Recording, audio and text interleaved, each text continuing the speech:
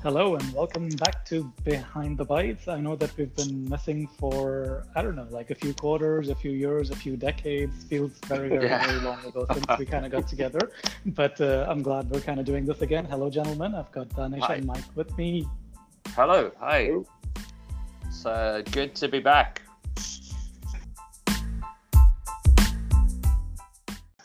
I Absolutely. think. So the reason we stopped was Mike moved away to some Scandinavian country, Correct. enjoying the good weather out there. He's Yes. not back in Dubai. He's still enjoying his weather, but you know what? We found a way where VoIP suddenly works in the UAE now, Yes. and Shh, that's but how we're don't tell back. any. Don't tell anyone. That's all right. It's We only keep have two that. subscribers, so it's fine. Yes. I don't think that's going to be much of an issue. Yeah. Exactly. I think, yeah, I think one of them is me, so I think we're pretty safe on that end. Right All on. right, excellent. So let's just kind of jump back into it. We've been gone for a while, but tech has sort of kept moving. mhm. New phones, new laptops, new operating, no, not new operating systems, new phones, new laptops, new gadgets, all of that. Let's just kind of jump into, some of the topics that we have for us. Mike, what's on the agenda? What shall we start with? Yeah. Well, so I mean, okay. So something that I've seen. I'm a little bit removed from the world of consumer tech, as my new role is slightly different. But there's certain things that filter through, and obviously I read all of your stellar work, gentlemen, still. Um, Thank but you. uh but there's things that filter through and sort of to the zeitgeist of, I guess, your average everyday consumer, and one of those big things tends to be this whole fad of foldable phones and this kind of arc that they've been on over the last, what, like 6 months or a little bit longer now, where it's like there was a lot of hype and then it all came crashing down when it stopped working, when they started to break in reviewers' hands, and now Samsung's finally starting to roll them out again. And I've seen that you guys have had a bit of hands time. So, and as a subject that you posed, Abbas, as to whether the foldable phones are the future. So I don't know Sure. if your thoughts are on this. No, absolutely. So I think Samsung started sort of just hinting at this technology almost, I don't know, 6, 7, 8 years back or something. Is I Mm, remember when Samsung had a developer conference and they showed the first foldable screen. It wasn't a phone yet, it wasn't a product yet, it was just a foldable screen that they had started working on. And then obviously it took them a while to sort of get the end product ready. And, I'm kind of glad that they did send out those review units to reviewers who could find out what was wrong with wrong. their Yeah. implementation before it went out into the end user's hands. So I think both Danish and I have the modified version of it, the second Okay. generation. So Well, not a you second guys generation, but didn't you maybe didn't get 1.1. you weren't privy to the original, like that first release that was broken, right? Like they didn't No, come in the Middle East. Yeah. no, Okay.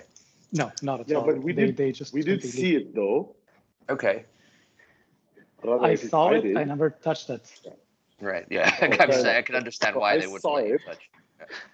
So I saw it, Exactly. and I mean, it's like Abbas said. I do agree with the fact that it's really good that it did come out. There were problems. Samsung accepted it and moved on with it.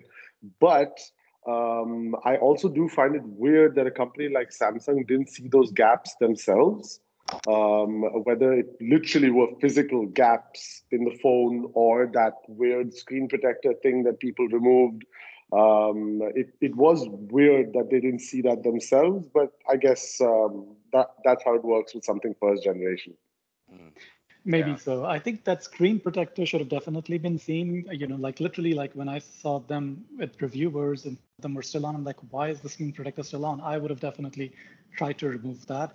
So I'm I'm not with sure you. how that Yes. kind of, yeah, how that kind of just fell through the QA team and, didn't get hidden under the bezels or whatever else. It But is you know odd what? because it's like, Fine. are they cutting corners in the QA process? Is this what it's symptomatic of? Because you can't imagine that they are, right? Like QA is very important, and these things, take a long time before they come to market, as you said, right? So what? But if it was just a one or two cases where these phones were having issues, then it would have been less dramatic. But it seemed like pretty much every other phone was having some kind of hinge breaking, or people were trying to peel off the screen protectors. And I'm just really surprised that it got past the QA department. I mean, Samsung, they make phones, they test phones, right? Like, Well, okay, Exactly. barring the Note 7, which is also a disaster.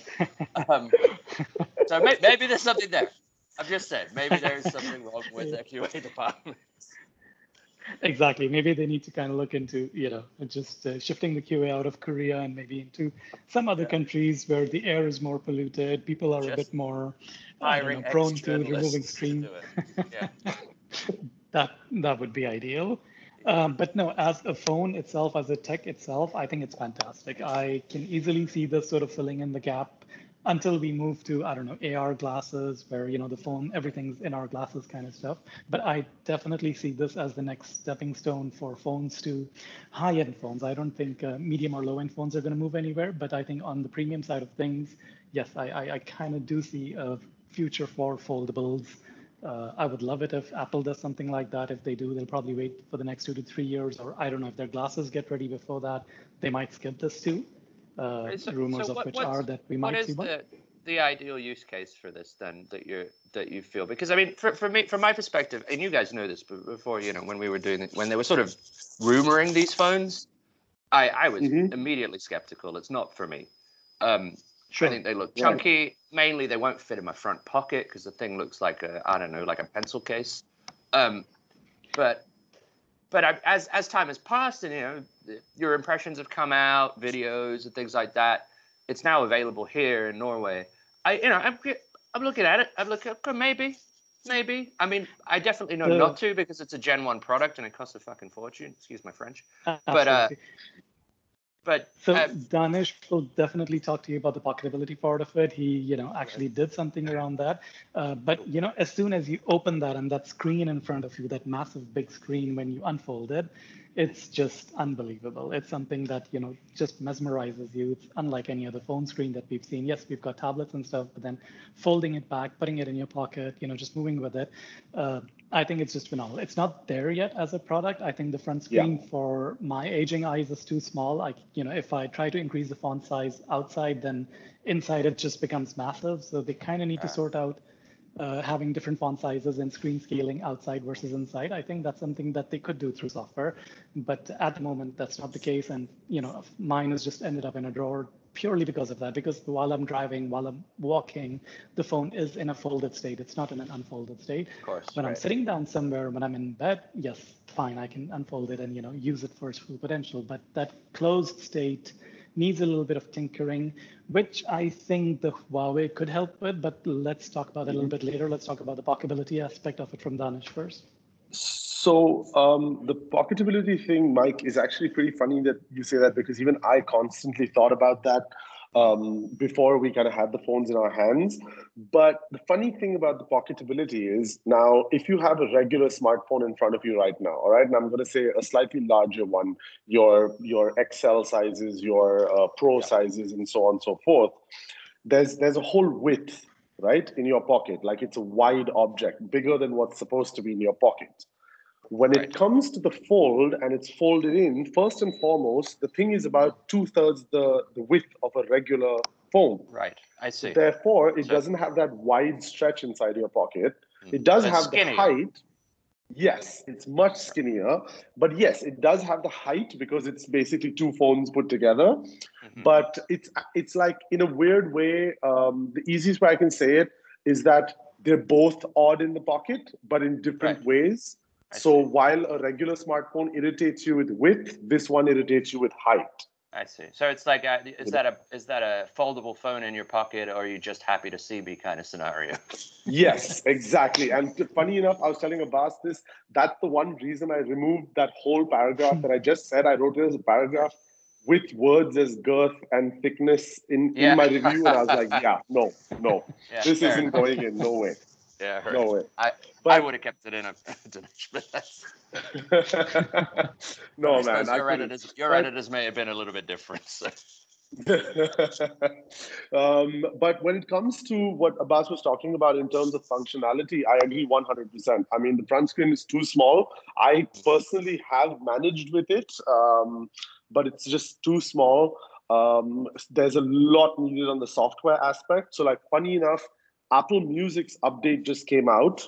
And I don't know if it's specifically for the Fold, but like it looks beautiful. They've used the entire screen real estate. And like, Sorry, did you say Apple Music? Yes. Oh, for Android, that's cool. Like, I mean, I didn't realize that they would care enough to do something like that. So the update came out a few days ago, and the play and pause was on one side, and they basically used the entire screen real estate, which I really, really liked. Cool. One huge app that hasn't done it, which was a big problem for me, was Instagram. So Instagram, for example, in the small screen is too long and doesn't fit the width. So a caption's text is cut off. Oh, I see. And when it's opened up, a story, the top and the bottom of the story are cut off. So like it's not a square, but it's a little bigger than a square when it's vertical.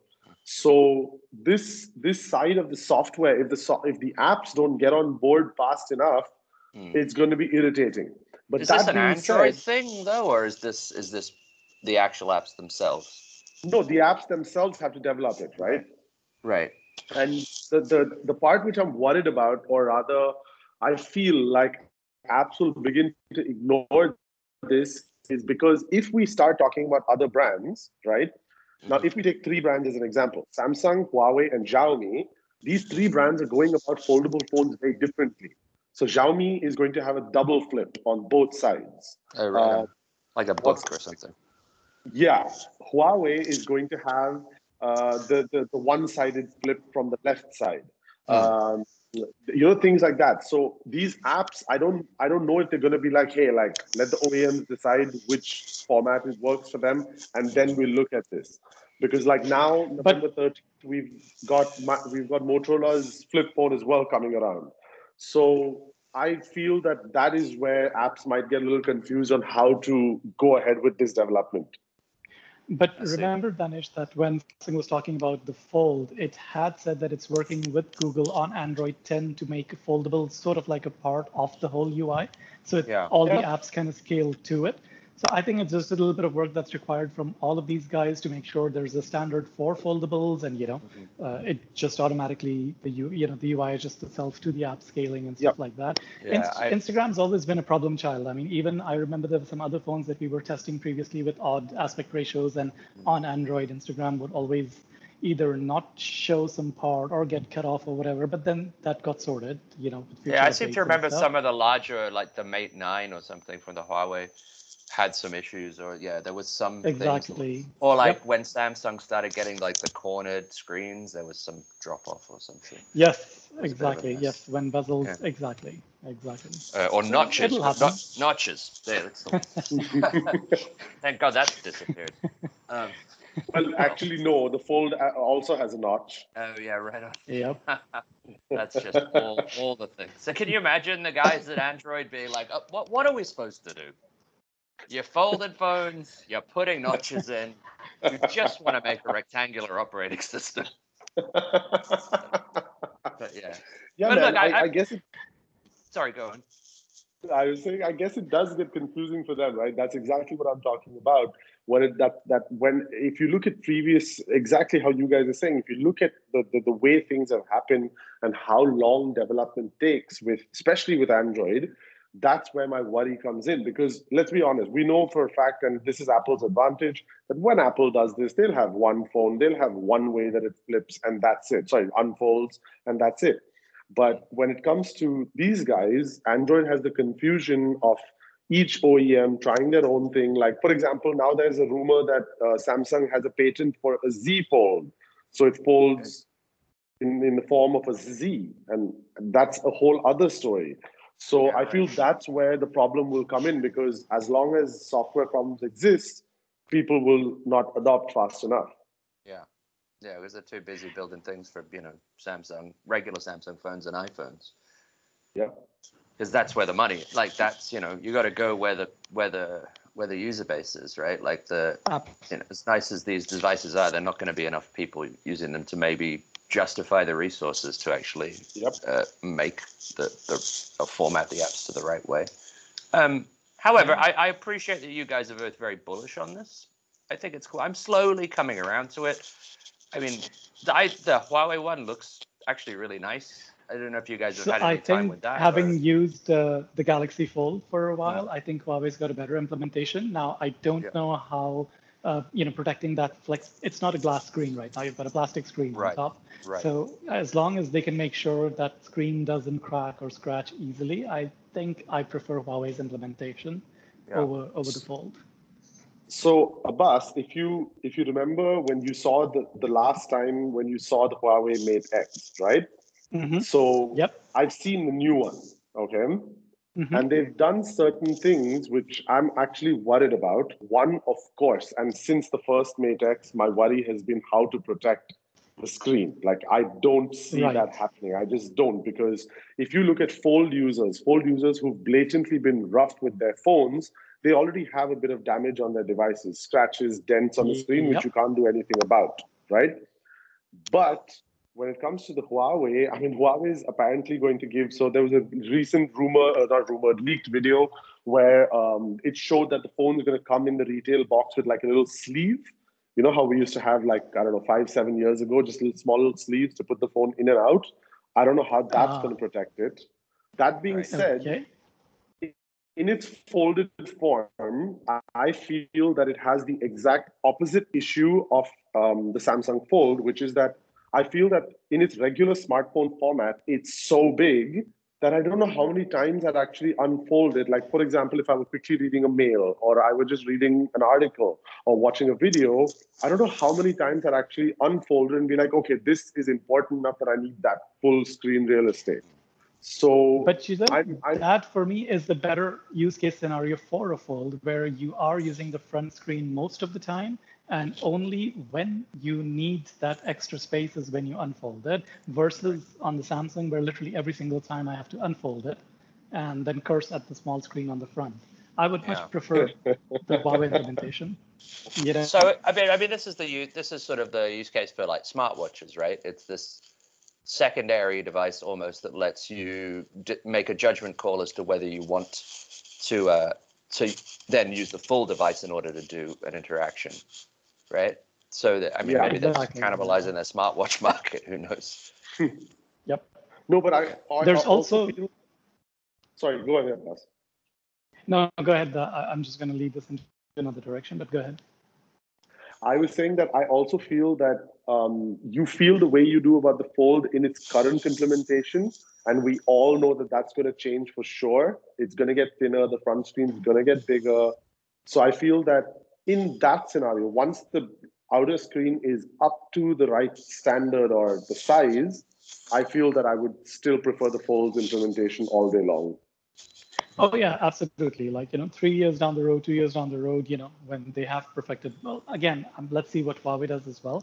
But what I was going to talk to you about was look at Microsoft's implementation. It's not a foldable, but there are two screens with a 360 hinge. Right. So, you're able to do an or whatever you want with that. Interesting with the Microsoft Surface Duo, which is not coming out until at least next year. But, very, very interesting implementation. That's also something I'd like to just kind of play around with and see. It is interesting that Microsoft has decided that that's what they're going to get into in terms of phones. Like, they've said for years, we're not doing a Surface phone. It's not coming. Don't ask us about it. And then when they finally do announce it, they're not doing a standard phone. They're just going into foldables, like, straight away, which I thought was kind of an interesting play for them. So they clearly see some sort of future in this.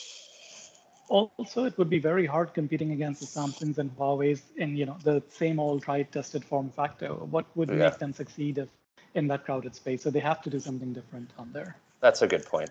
That's true. Yeah. Cool. Okay. So gentlemen, foldables definitely has legs, but not at the moment.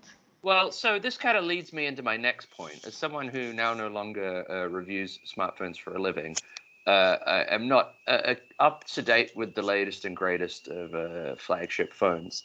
And my Pixel 2 XL, which has been my daily driver for 2 years now? I don't even know. Is starting to look a little bit old.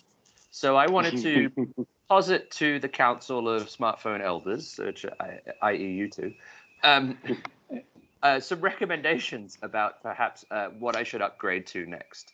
So my phone carrier here in Norway allows me to basically get one of those sort of trade-in deals where you can get a phone and then every year you can upgrade to the next sort of version or whatever you want, basically for no extra cost, which is cool. And they do it based on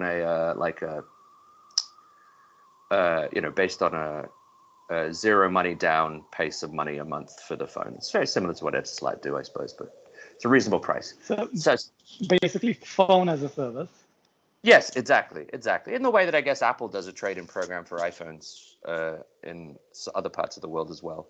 This is basically for iPhones or things. So my dilemma is, and as you guys know, I'm a devout Pixel user. I love the Pixel. I would really love the Pixel 4, but unfortunately it's not available officially in this part of the world and would cost, I would say, about 5,000 dirhams to import. So it's kind of out of the question for me in order to do that with taxes and such.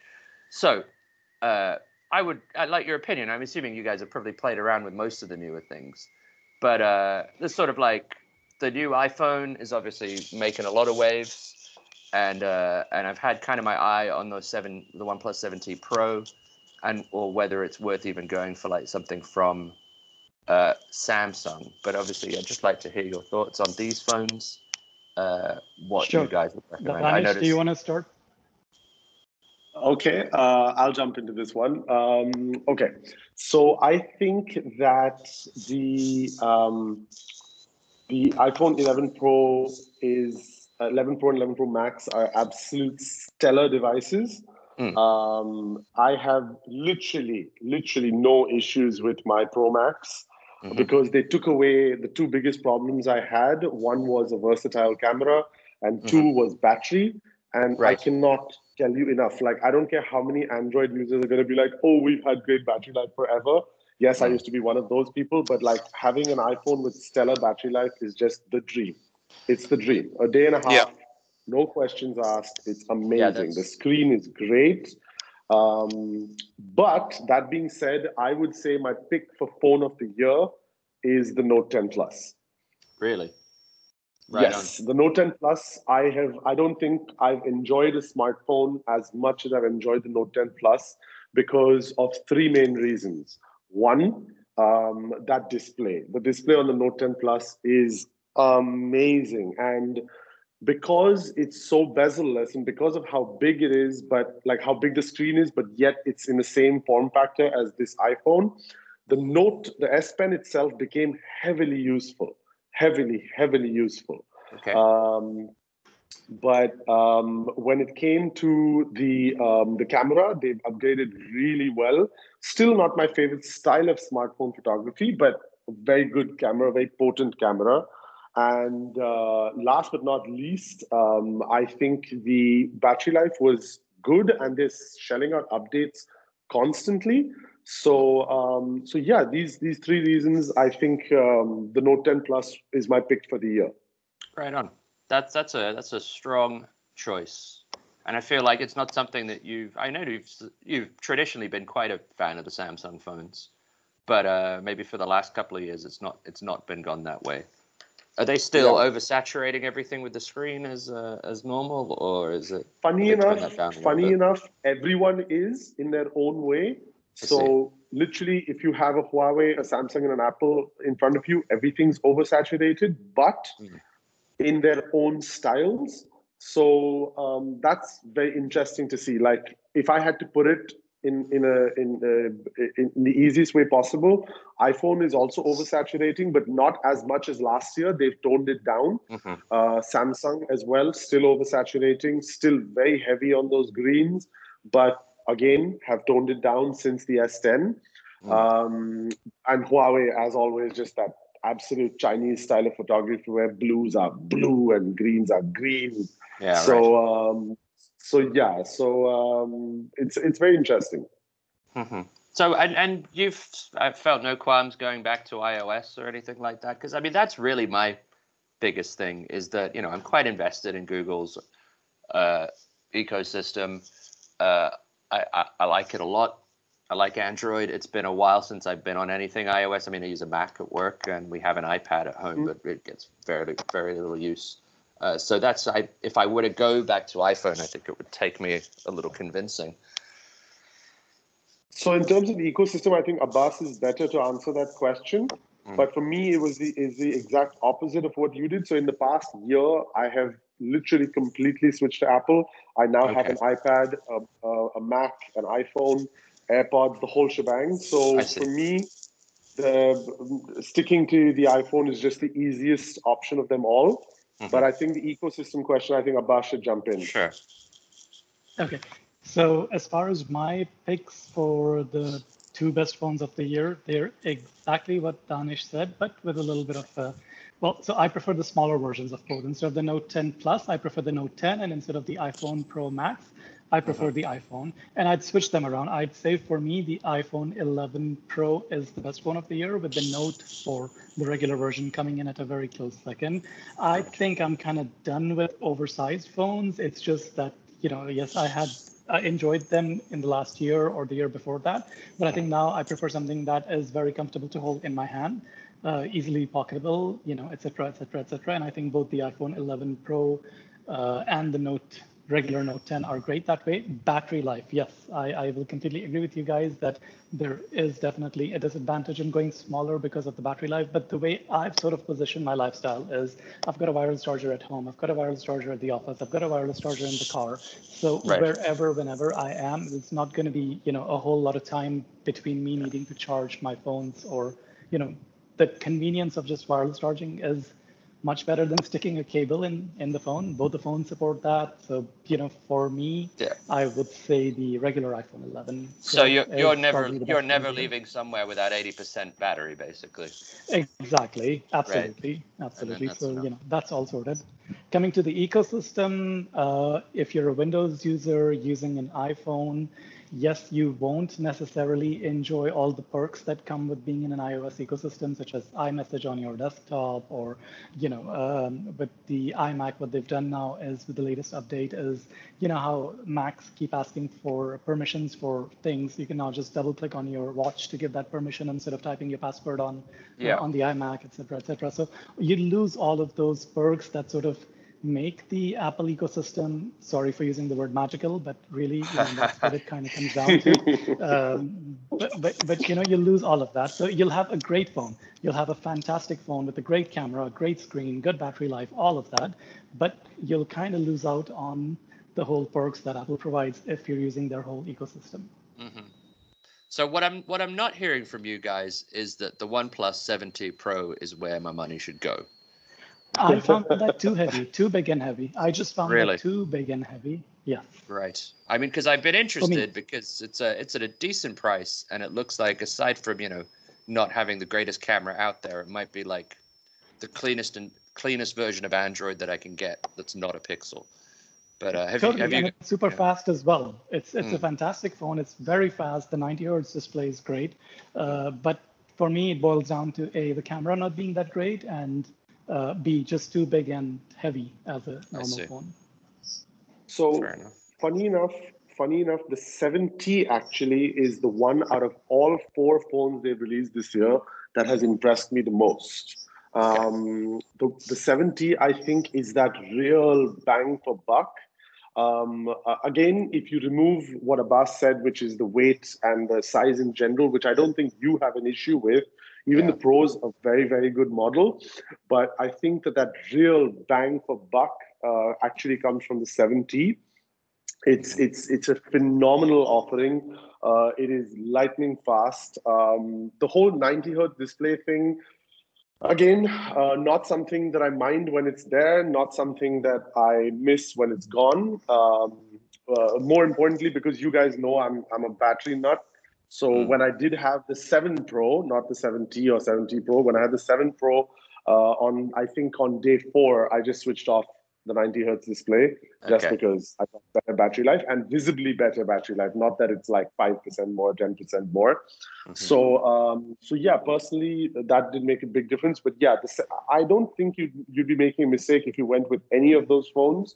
Frankly speaking, I know a lot of Pixel users who were on the 2 XL who are looking to upgrade this year and are considering the OnePlus because the Pixel 4 is just not happening. And if you have to spend 5,000 dirhams, God no.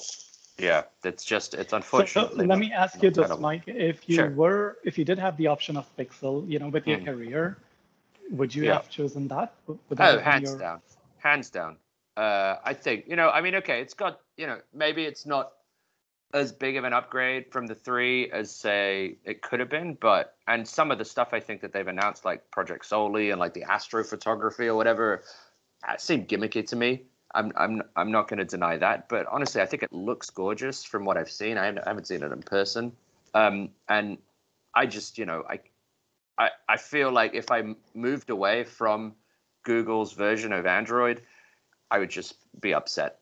Like, for me, the way that the Pixel runs as a phone is perfect, and I think that's why Fair I've enough. kept it around for as long as I have. Any other Android that I've tried, it's so messy, particularly Samsung. It drives me insane. You have to really like fight with it in order to get it to do the things you want, and the Pixel is just it's intuitive. I would miss the fingerprint sensor because that's not necessarily for the actual unlocking capabilities, but for the ability to swipe down notifications and that kind of thing would be my biggest downside. But it's a pretty looking phone, and I would definitely go Pixel if I could. It So sounds like you I guys are less personally quite impressed, I like. think. No, you know what? When they originally announced the Pixel, I quite liked what they showed, and in fact, just literally a couple of days after that, I went ahead and pre-ordered one as well. Google Fi had sent me $100 whatever credit. I was Yeah, like, okay, cool. that's not too bad. Let me go ahead and do that. And then the reviews started coming out, and the battery life was the biggest Yeah. roadblock for me. I was like, okay, the battery life is just too crap on this to sort of continue with that. I still went ahead with my order, didn't cancel it, but then All right. for some weird reason, my bank realized that I'm using a US address with a local credit card, and they just canceled the order for me. Oh, they And did I it was like, for fine, you. if you're doing it, they did it for me. It's so, a so sign. yeah, my order got canceled. Exactly. I took that as a sign. It's like, okay, you know what? But I am impressed with the direction that Google is. I do like the design of it. I actually do like the whole Soli radar bit of it. I think there is plenty of potential for this. Right now, Yes. it's, they're just being a little gimmicky about it. But the fact that the phone can recognize your presence around it, I think that's fantastic. I think that's Yeah. just a great, great, great future to sort of, build phones into. Yes, and I suspect that's something that we'll see Apple start doing, particularly when you briefly mentioned it earlier with their AR, like this, idea of ambient computing that Google has sort of adopted is something that's coming to everything, right? Like Apple is definitely working on stuff like that, and I assume that Absolutely. can't think that Huawei is and Samsung. Well, we'll try and call it Bixby No, something, but Apple is working on it for sure because if we're looking at the U1 chip, which is what's been, if Abbas, I'm right? It's the U1 chip, right? Yes, that's Yeah. right. Yep, that's the one. The U1 chip is what they've popped into the 11 Pro and 11 Pro Max. And I think, and there are rumors that even the next AirPods are going to have them and stuff like that. I definitely think this whole business of your device knowing that you're around them is in some way or another is definitely going to be implemented on all phones. But jumping back just for a second, Mike, your carrier has the OnePlus 7T Pro for 389 euro. Is this euros? What No, is no, this?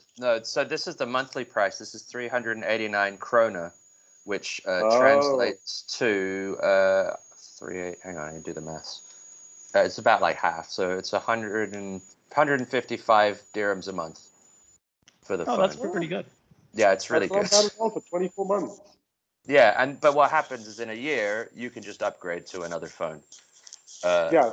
Now, without having to now pay that out the turns out to be contract or anything. something very interesting, especially for you and based on what you're looking for. Yeah. It turns out to be a very, very interesting deal because you get to keep it, you get to upgrade it constantly because Mm. that's one thing I don't like about OnePlus, which is how many phones they have in a year. Right. Because it's not even like they have in various categories. Like Samsung has 4 releases a year, but they're all in different categories. This is just the same category twice a year, which really drives me mad. But Yeah. if you have that upgrade option, obviously the T model is always the better one to have. If Hmm. you have if you have that option, I think the OnePlus 7T Pro, at least for the next 2 years, might be a good option for you. Well, this is it, and my plan is to do this for 12 months in the hopes that next year Google get their shit together and put out the Pixel in this part of the world. So I just need something to tie me over until the Pixel 5, basically. But can you change the manufacturer of the phone you upgrade to? Or yes, how you have to stick to OnePlus? No, you can just upgrade to whatever you want. So I would highly recommend you go iPhone this year, then, Mike. Yeah, and it's not too much of a bump in price either. It's like it ends up being about 300 dirhams a month And for the to Max. be honest, Mike, you could even consider the iPhone 11. It's another great phone. It's another great phone. Right. You don't feel I'd lose something from the camera there without the extra lens? No, I mean, unless you really want that ultra wide, no, I don't think so. I've got both. I've got the 11 and the 11 Pro. Right. And interestingly, even the screen, yes, if you put them side by side, yes, the OLED easily stands out. But if you keep the iPhone 11 Pro aside and just use the iPhone 11 for like 3 days, you won't even notice it. The screen is a fantastic LCD screen. I just don't think I can leave Android, guys. I'm sorry. Well, fair enough. I just can't. I don't think I could. Maybe. I've had some colleagues around yesterday, and one of them has the new iPhone, the 11 Pro Max, and it is lovely. And they've just released some kind of weird AR thing, if I'm not mistaken. It's like, was it updated with like little AR emoji dudes, or is that something that's always? Oh yeah. No. I mean, so that's your emoji or Animoji or I don't know whatever whoever's calling that. Yeah, they've had that since last year. Yeah. Okay. All right. Maybe I misunderstood. See how out of the loop I am. So, all right, gentlemen. In that case, to move things along then and keep it, but still keep it on the same page. Dinesh, you've sort of pitched a little thing about here that with this, with phones and the flagships, obviously it's all good, but there's like really good competition within the mid-range segment as well. Yep. And as a result, should people even be bothering with flagships? For me, it's a little bit different here because we don't have many options for mid-range phones from carriers. But like, for instance, going for the Pixel, the 3A or the 3A XL is something that could be interesting to me. I don't know how it is in the Middle East now, whether there's a big market for mid-range still, or are people just going all flagship? No, so I think the next battle is in mid.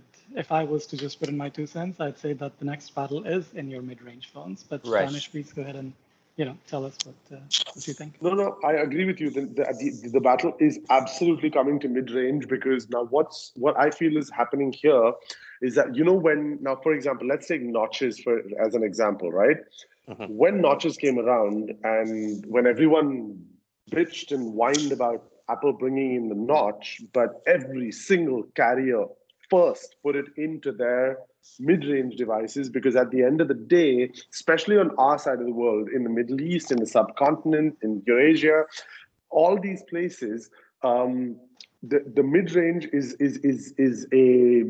I would say the one place where it was quite ignored, if you really think about it, for the past few years. And then it came around, and then you have Huawei, who started popping in like Kirin 980s into mid-range devices, or rather 970s last year. But and then you have Xiaomi, who's gone out of their way to make mid-range phones way more powerful, way more this. So I think that's where the fun is going to happen, because if you take the Pixel 3a or the Xiaomi or Redmi K20 Pro, these two devices this year have absolutely shown to people that you do not need to spend the big bucks to get good features, to get a good camera, to get a decent screen, great battery life. I think these have shown it. Even, for example, the way Nokia has been doing things has been to show that, hey, you know what? A quality device can come from the mid-range. Mm-hmm. Sorry, Danish, I just want to quickly pause you for a minute. And can you define the price range you consider mid-range, just so we're all on the same page? When I'm saying mid-range, I'm talking anywhere between upwards of 1,000 dirhams, so $300 upwards. So $300 to $500, is that the price range that you consider mid-range? I would say, cool. I would say awesome. That's what I'm talking about. All right. Yeah, so it's because I think it's also, I think Huawei's also done a very interesting thing where they've started this business of elongating the life of their chipsets and so on by keeping them onwards, like, take it down. Earlier, it was from Huawei to Honor. Then it became Huawei flagship to Huawei mid-range, Honor flagship to Honor mid-range, and so on downward. So if we were to take Huawei's latest release, which is the Nova 5T, on paper, that thing is quite a good phone, and I've used it just for a bit, and luckily it has Android on it still.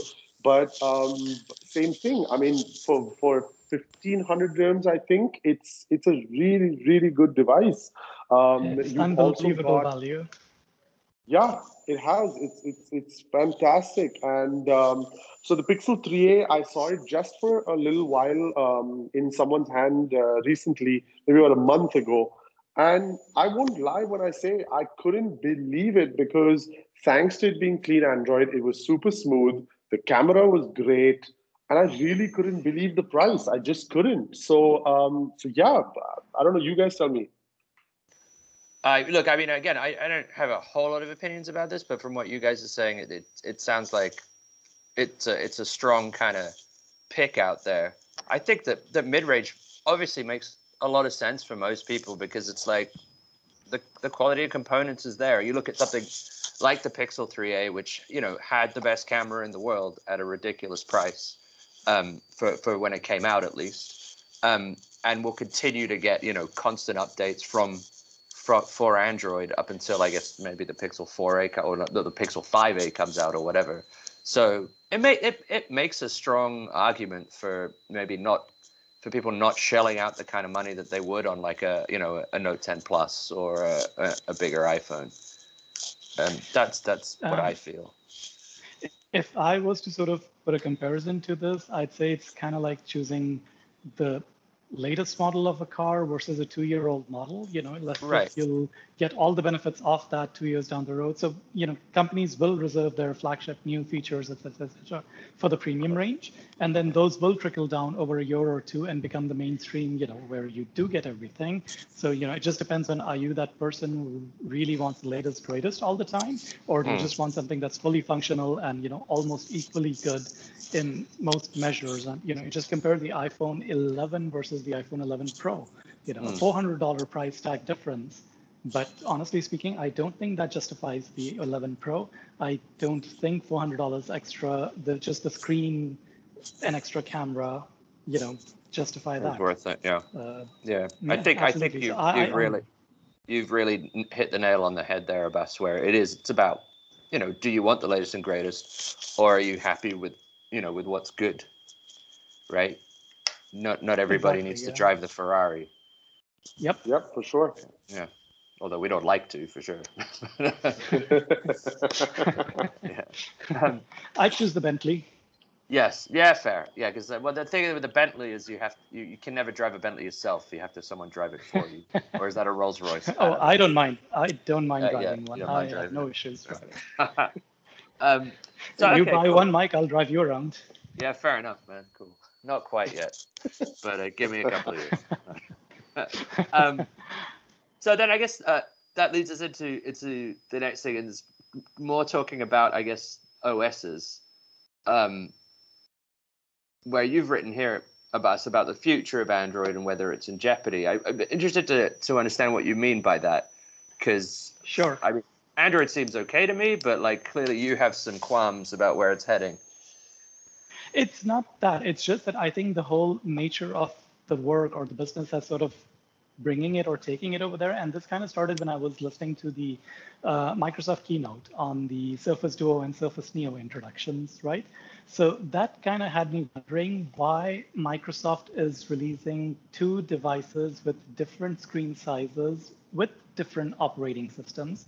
Not just that, but if you look at Neo, which is the larger version of it, why are they looking into creating a whole new version of Windows 10 for it when Windows 10 exists, Windows 10s exists, and the hardware is clearly capable of running that very easily? It's not like we don't have hardware to run the full version of Windows in that form factor. So, obviously they are looking to cut all the bloat out of Windows. Windows 10X is supposed to sort of just lose the legacy layer. It could be brought on as an add-on if the user wants to, but by default, it's just going to cut all the fat and be sort of this very lean looking operating system. So then the question then becomes, why does the Duo exist with Android? And we kind of know that, Microsoft's failed at this game twice before with their original Windows Mobile and then, Windows Phone. None of them managed to strike any luck with the mobile segment. And I don't know if, this time around they're going to be able to do that or not. Again, just highly dependent. But if the stars were to align and the Windows 10X does manage to get some traction, mostly because it's sort of a completely new form factor where you've got two screens sandwiched together, so they want to try it on a new device. It has that new sexy device appeal. And if they can get developers to develop for Windows 10X, I am absolutely sure that the next Surface Duo will have Windows 10X on it. Android right now is sort of a stepping stone for them. If Windows 10X works, it will scale down to that. I mean, they're identical devices, honestly speaking. There's not much other than the screen size and battery. So they will bring that down to it. It seems like the kind of play where let's do both and see which one people prefer, right? Absolutely. And then absolutely. So that's one end.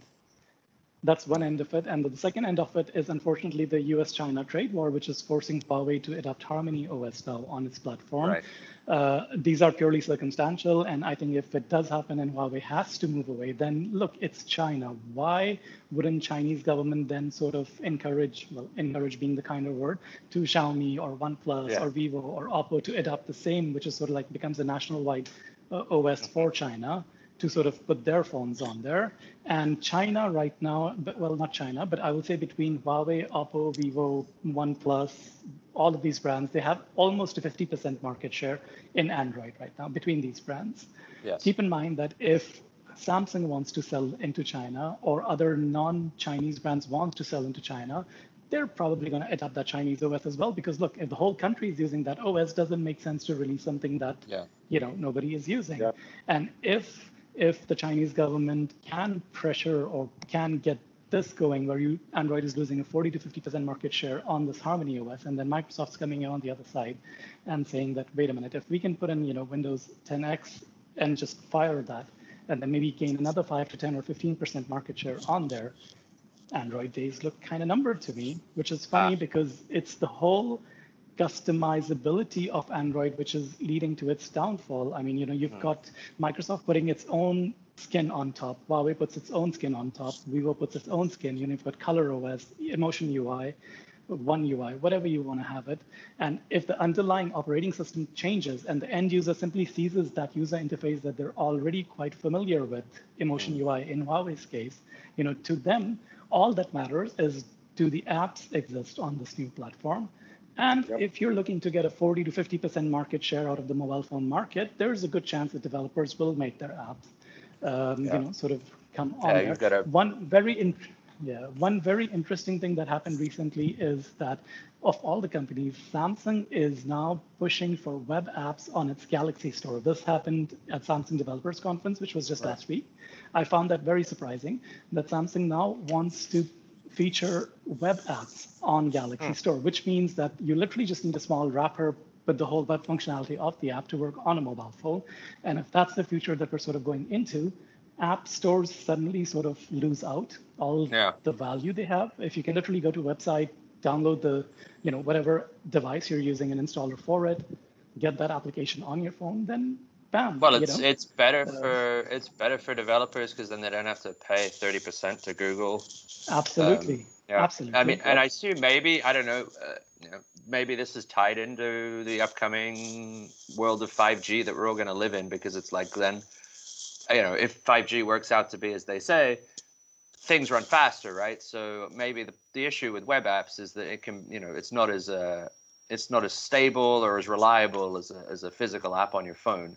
because it's only as good as the browser or the ability to run like regular internet. But if 5G works, then I guess the stability of web apps is gonna increase a lot better. I don't know. That's just my...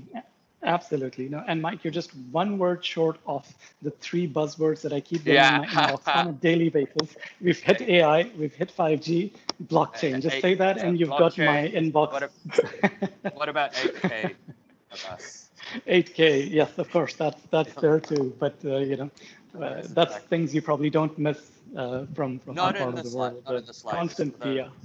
Tell you, working in artificial intelligence, we got our own set of buzzwords, so don't worry too much. 1 is fine, 2 is tolerable, 3 is 3 in the same sentence is like, guys, everybody calm. Let's shut it down. We're going home. But look, I mean, so those are my thoughts. Yeah, your dystopian view of the future of Android when going into it, Abbas, I was a little bit wary. You don't sound too far off. Actually, there seems to be little forces at play that maybe Google should be a little bit worried about. Exactly. I mean, it needs to be a perfect storm. It needs all of those things need to happen for Android. I'm not saying Android's going to go away for sure. I'm just saying that if this happens, then there is a potential that Android could lose out on its popularity. Yeah, for sure. I mean, I also think that in terms of what we started this conversation with, which is that the whole business of web apps, as well as the way Windows 10s looks, 10X looks, I think that Apple also kind of sees this happening, which is why they've spoken about a merge of the way apps will work between, let's say, something like the iPad OS and your Mac. I think that also has to do with it because of the fact that they do understand that this whole people enjoy using this mix of devices, and then that also brings in the conversation of the ecosystem, which is where I think that is all kind of moving. Because if we would even look at the fact, I forget what Samsung calls it, but I think it's called Microsoft Sync, which is what they have with their devices. Even that enables you to use your phone on your PC. And this merge of, let's just say, ecosystems that's happening everywhere is, I think, where the future of whether Android, iOS, or even Harmony, for that matter, is going to come down. Because when I saw Harmony on display on Honor's television, the one thing I noticed was how much it can do with your laptop, with your smartphone, or vice versa. So I think that that's one reason Microsoft is doing things the way it is, because that kind of is where the future or the evolution of the OS is. I think that it's time that an OS was there that just worked seamlessly through devices, especially in this world of ecosystems. Yep, ambient computing. Yeah, it's coming, but I mean that's not necessarily a bad thing. Like the ability. I mean, it's tricky because you want competition, right? Like it's good to have competition. It drives prices down, but at the same time, from a consumer's perspective, you just kind of want everything to work with everything. So absolutely, yeah. I don't know. They got to figure it out. And well, maybe that's web, right? Like maybe that's the open web. Yeah, the web's existed. I mean, it's just Apple's push against it. Because even if you remember during the early days of Android, Google kept pushing for web apps to sort of, become the dominant apps on your phone. But Apple kept pushing for native. And maybe at that time, that was the right decision because the devices were a bit underpowered. Right. But, considering, the level of performance we've reached on devices now, there isn't any reason where web apps can't perform really well on your phones. Exactly, and as you said, put them in a wrapper so you get a bit of the kind of glossy sheen of a real app, and then you're fine. Yeah. No, absolutely. Okay, so moving on to the iPad OS, then, because I know my understanding is there's been a bit of a severe upgrade to iPad OS, and Dinesh has posited as to whether they have a chance. Or this now gives iPads a fighting chance to go up against replacing laptops. Have you guys both had a chance to play with the new version of iPad OS? Abbas, you start. Yeah. Okay, yeah. So I think more than the iPad OS growing up, it's just that iOS itself has grown up tremendously in its newest incarnation, and then Apple's added a few features that makes it easier to use it on an iPad. It's still iOS at the end of the day with just a couple of extra things. But having said that, I think the reason they've done that is now it gives them a great opportunity to sort of take iPad to a level where it sort of, pretty much becomes a computer replacement, as Danish sort of pointed out. And honestly speaking, so I've done this experiment about 2 or 3 times now with following the release of iOS 13, where I just left my MacBook Pro behind, traveled with it, and I will say that I was able to do almost everything, but I didn't enjoy it as much. I mean, I still enjoy using my MacBook Pro more than the iPad in multiple cases, multiple scenarios. I think I'm just too comfortable and maybe probably too old to sort of switch my ways to, a new shift of how a computer should be. Maybe the younger generation probably feels the opposite. But yes, I think they're quite capable in terms of functionality, the MacBook Pro and the iPad. That's just how I feel about it. So, as someone who's a little bit removed from this, what are the new things to iOS 13 that are making it easy to use as a computer? So it's like there's a file system now, right?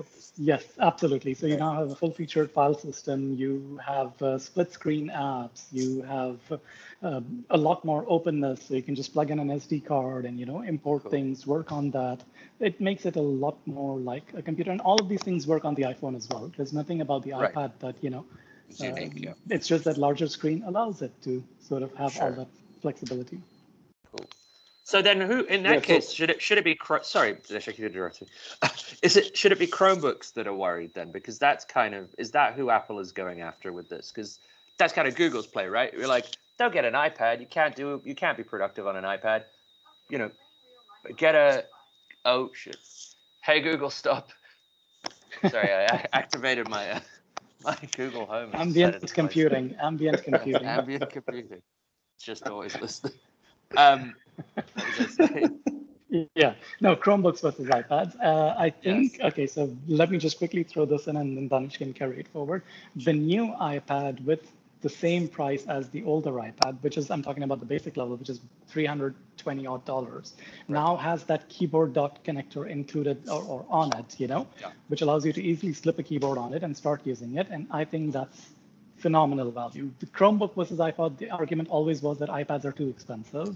Yeah. And I think with this new iPad, Apple is trying to bring it a little bit down. I mean, yes, the keyboard still costs a crazy $100 and whatever dollars. The stylus still costs over $100, which is crazy, insane. I think they need to bring those prices down.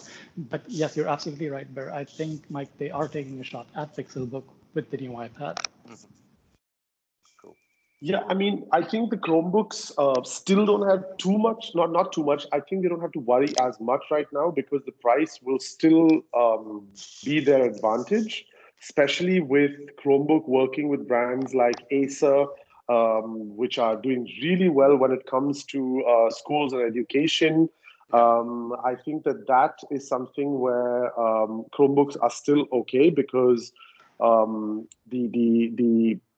iPad is still an investment, even at $320 with the pencil, with the keyboard, everything. It's still a heavy investment. But that being said, yeah, if Apple came down to it and said, you know what, we want to attack the education sector, we want kids to have this. If anyone asked me, yeah, I would always say that, yeah, go with the iPad instead, just a safer, better, and more intuitive device. But coming to Abbas's experiment, so I have done the experiment twice now. And I would say that I do feel that the Mac, just having your laptop or Mac is just way faster. I do feel myself working way faster on it. But that being said, there is absolutely nothing that I cannot do in my life for my requirements that I cannot do on my iPad today. Like even the other day, so I have a pretty old Mac and the battery is not that great. I left the charger at home. As soon as I switched it off, literally just jumped over to the iPad and did everything the same way. A little slower, especially because when I bought the iPad Pro, it was still on the old operating system.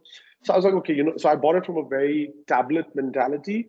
But today, if I actually think about it, if I had the larger one, the 12.9 inch with the keyboard that I have for it, I could leave my MacBook at home for sure, 100%. Right. That's really encouraging to hear. And it's nice to see that Apple are doing that, because I think they always try to carve out this like media consumption segment of the market for the iPad. But, I think since day one, I remember when I purchased the first iPad when it came out, I wanted it to be my productivity device. Like that's what we've always wanted, right? Because it just makes sense. They're light, they look great, and they're just they should be the replacement for laptops. But for some reason, Apple, we know the reason, because Apple sell laptops, but they've really dragged their feet on having this be a thing. So it's cool that they're actually getting their shit together over it. Yeah, I think, again, I could be completely wrong on this, is that I think internally they were debating whether it makes more sense to bring bring the Mac to the ARM architecture, or improve the iPad where it can compete with the x86 architecture.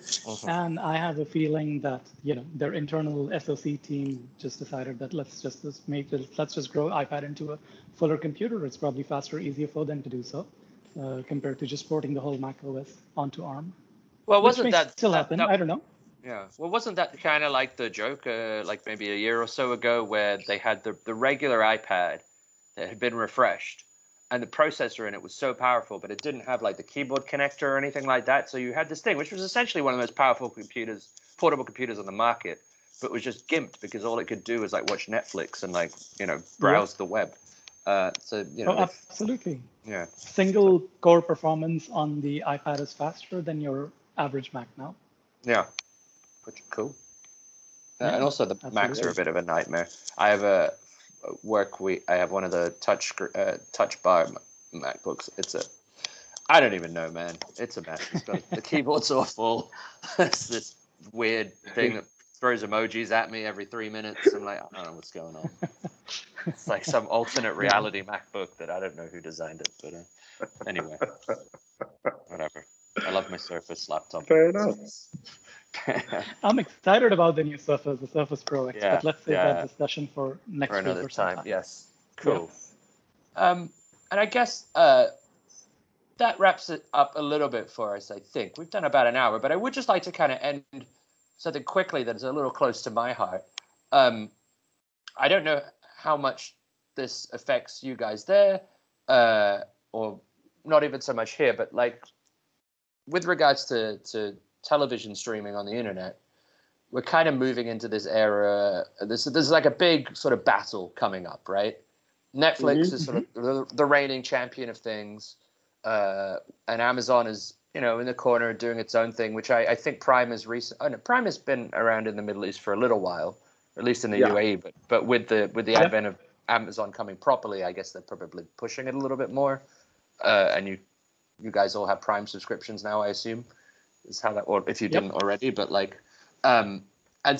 as of this week, I think does Apple TV Plus has released, or it's coming very soon.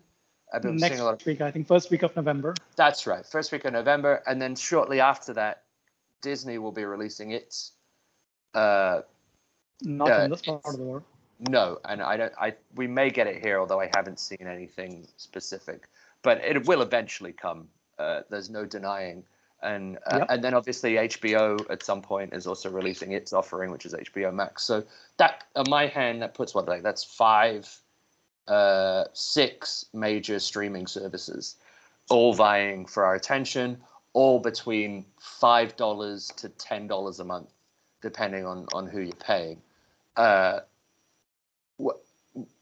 Firstly, are you going to spend all the money? Like let's say that averages out to like $50 a month, right?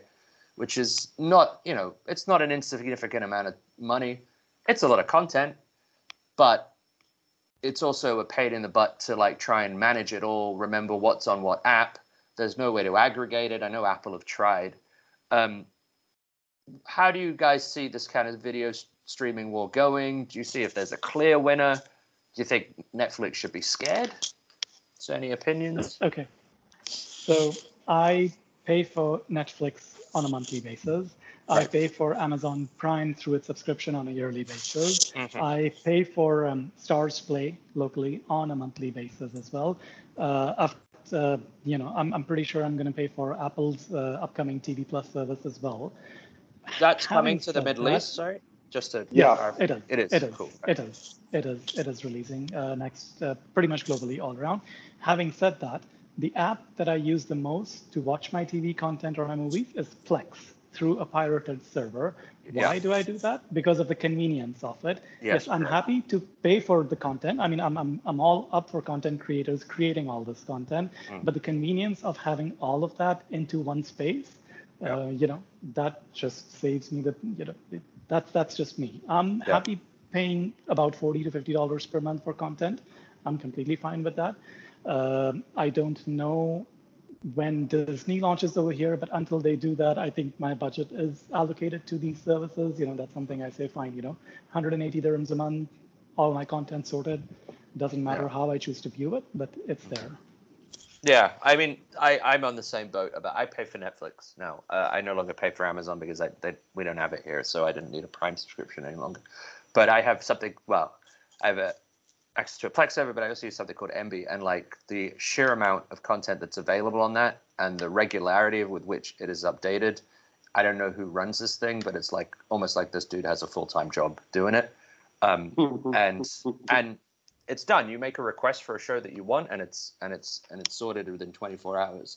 And I think that's whoever can figure that out is going to win this, right? But the problem is that like they don't want to. Out. Well, Apple tried, it's right? Never like gonna that get was figured the out. Yeah. That was the TV app on the Apple TV is supposed to aggregate all this stuff and be like, oh, you want to watch, whatever, I don't know, you want to watch Orange Is the New Black? Cool. You can just click this button and watch Orange Is the New Black. Or you want to watch Apple's whatever morning show? You click and you can click that. But it's contingent on Netflix saying yes, on HBO saying yes, on Amazon saying yes, and they don't want that. They want you to use their apps, right?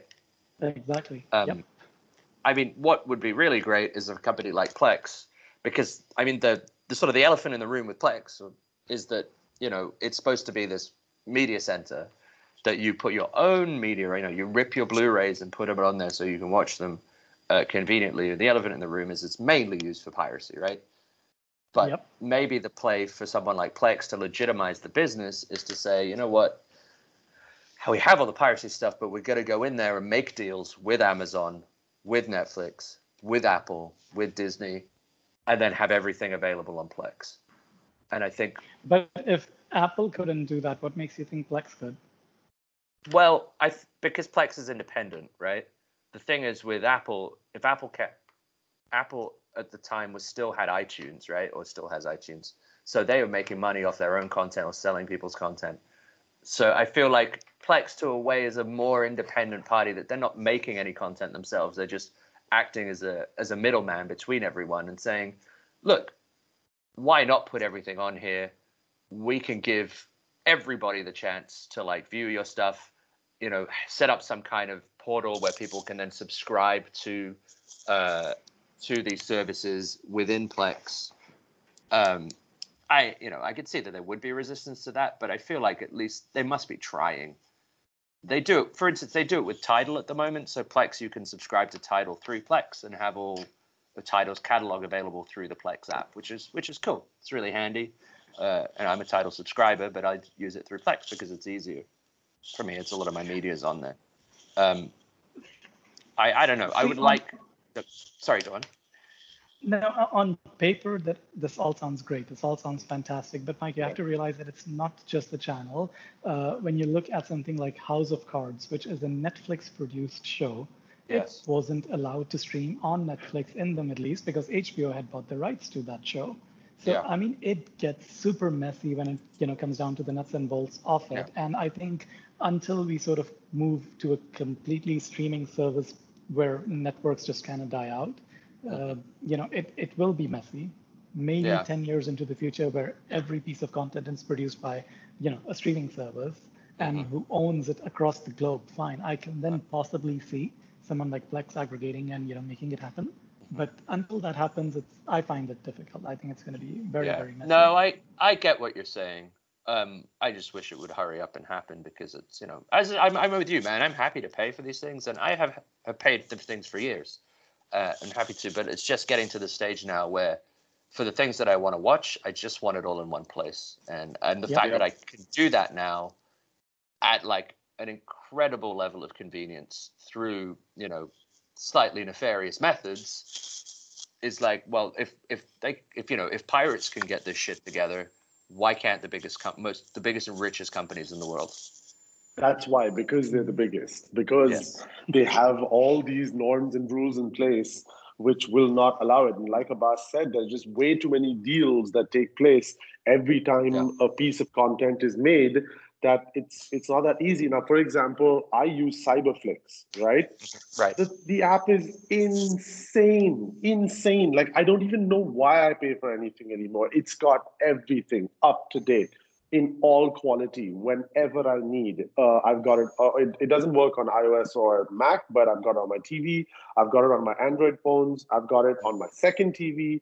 It's there. The only thing it needs is like a user account. And if it could just remember where I watched everything, which it actually does for like a day. I don't know how that works, but it does. Right. But yeah, I think the aggregation is definitely going to be an issue. And I think it's going to be something that is going to, I think someone will take the initiative to start it. I think maybe a solution would be, again, this is going to depend from country to country, but maybe like a mixed packages thing. Off the top of my head, I'm not able to remember who just now packaged a service with Hulu. Abbas, do you remember who it was? Spotify. There you go. That's so random. I think that there is a future for aggregation, but I think that right now there's also an arrogance in the market where like Netflix is just going to be like, guys, don't even think about it. Like, we're too huge. And it's when things start to crumble a little is where, because if you guys remember, if we look at piracy from, 15 years ago, why was it so rampant? Because just to get your content was impossible and expensive. And I think that with that rise, which I think will happen again, I think that is what could cause people to be like, okay, we need to sort this out. I agree with you, Dinesh. I think there's a reckoning coming for this, because the reason that piracy kind of, there was this huge outcry about piracy, like 10, 15 years ago, right? Yeah. People were outraged. Torrents are the devil. Everybody's going to go to prison for downloading a Metallica album. All this shit. and then Netflix came along and democratized it and said, you pay us $5 a month. You can just watch whatever you want. Whatever you want. It's cool. And everybody was like, you know what? I can spend $5 a month. That's easy. Yep. And then I don't have to do torrents, and it's a pain in the butt anyway to like manage this stuff. And I need, so much hard drive space and all of this thing. But then everybody when Netflix gets successful at that, everybody was like, well, we want a piece of that pie. Yep. We're going to do it as well. And now that everybody's doing it, we're back to the same problem that we had before. Exactly. You can't find the content easily. And now piracy, in order to deal with this dispersion of content, has found a way to put everything in one place and make it easier for people. And again, piracy is now winning because it's the more convenient way to watch things. So yeah, it's a snake that eats its own tail. We should all just listen to music. Apple convinced. That's how Apple convinced all the music labels as well, with Napster and stuff eating all of their profits. They're like, guys, 99 cents a song. No need to buy a full album, and you'll make more money. Yeah. True. And then Apple becomes a $1 trillion company, and they destroyed the album in the process. Yep. Yeah. Now we all listen to Rap Caviar playlists on Spotify. That's it. They're also nothing longer than 2 minutes, 30 seconds. Yeah. Yes, exactly. Because otherwise the algorithm doesn't like it. Yeah. Cool. All right, gentlemen. I think that'll about wrap us up. Unless there are any last thoughts on Streaming Wars. No, I think we did good. This was a bit lengthier in time than I expected it, but I think we did pretty good. Cool. All right. Well, so if anybody wants to keep in touch with you, Abbas, where can they hit you up? A Jafar Ali on Twitter. And you, Dinesh? Danny K55 on Twitter. I'm at Mike Priest, but I don't really use Twitter, so leave me alone. But, Mike, you're the one who actually introduced me to Twitter, I don't know, like a decade ago or whatever. yeah, that's right. That's true. Man, that was a while ago. But there you go. I don't know. Yeah. It's fine. There's a lot of hate on there. So hopefully we can start making these a little bit regular again. Well, yeah, if anybody has any questions, obviously get in touch. We're very happy to chat. Otherwise, it's been emotional, guys. Always. No, it's been fun. It's been fun. We need to do Cheers. this again sooner.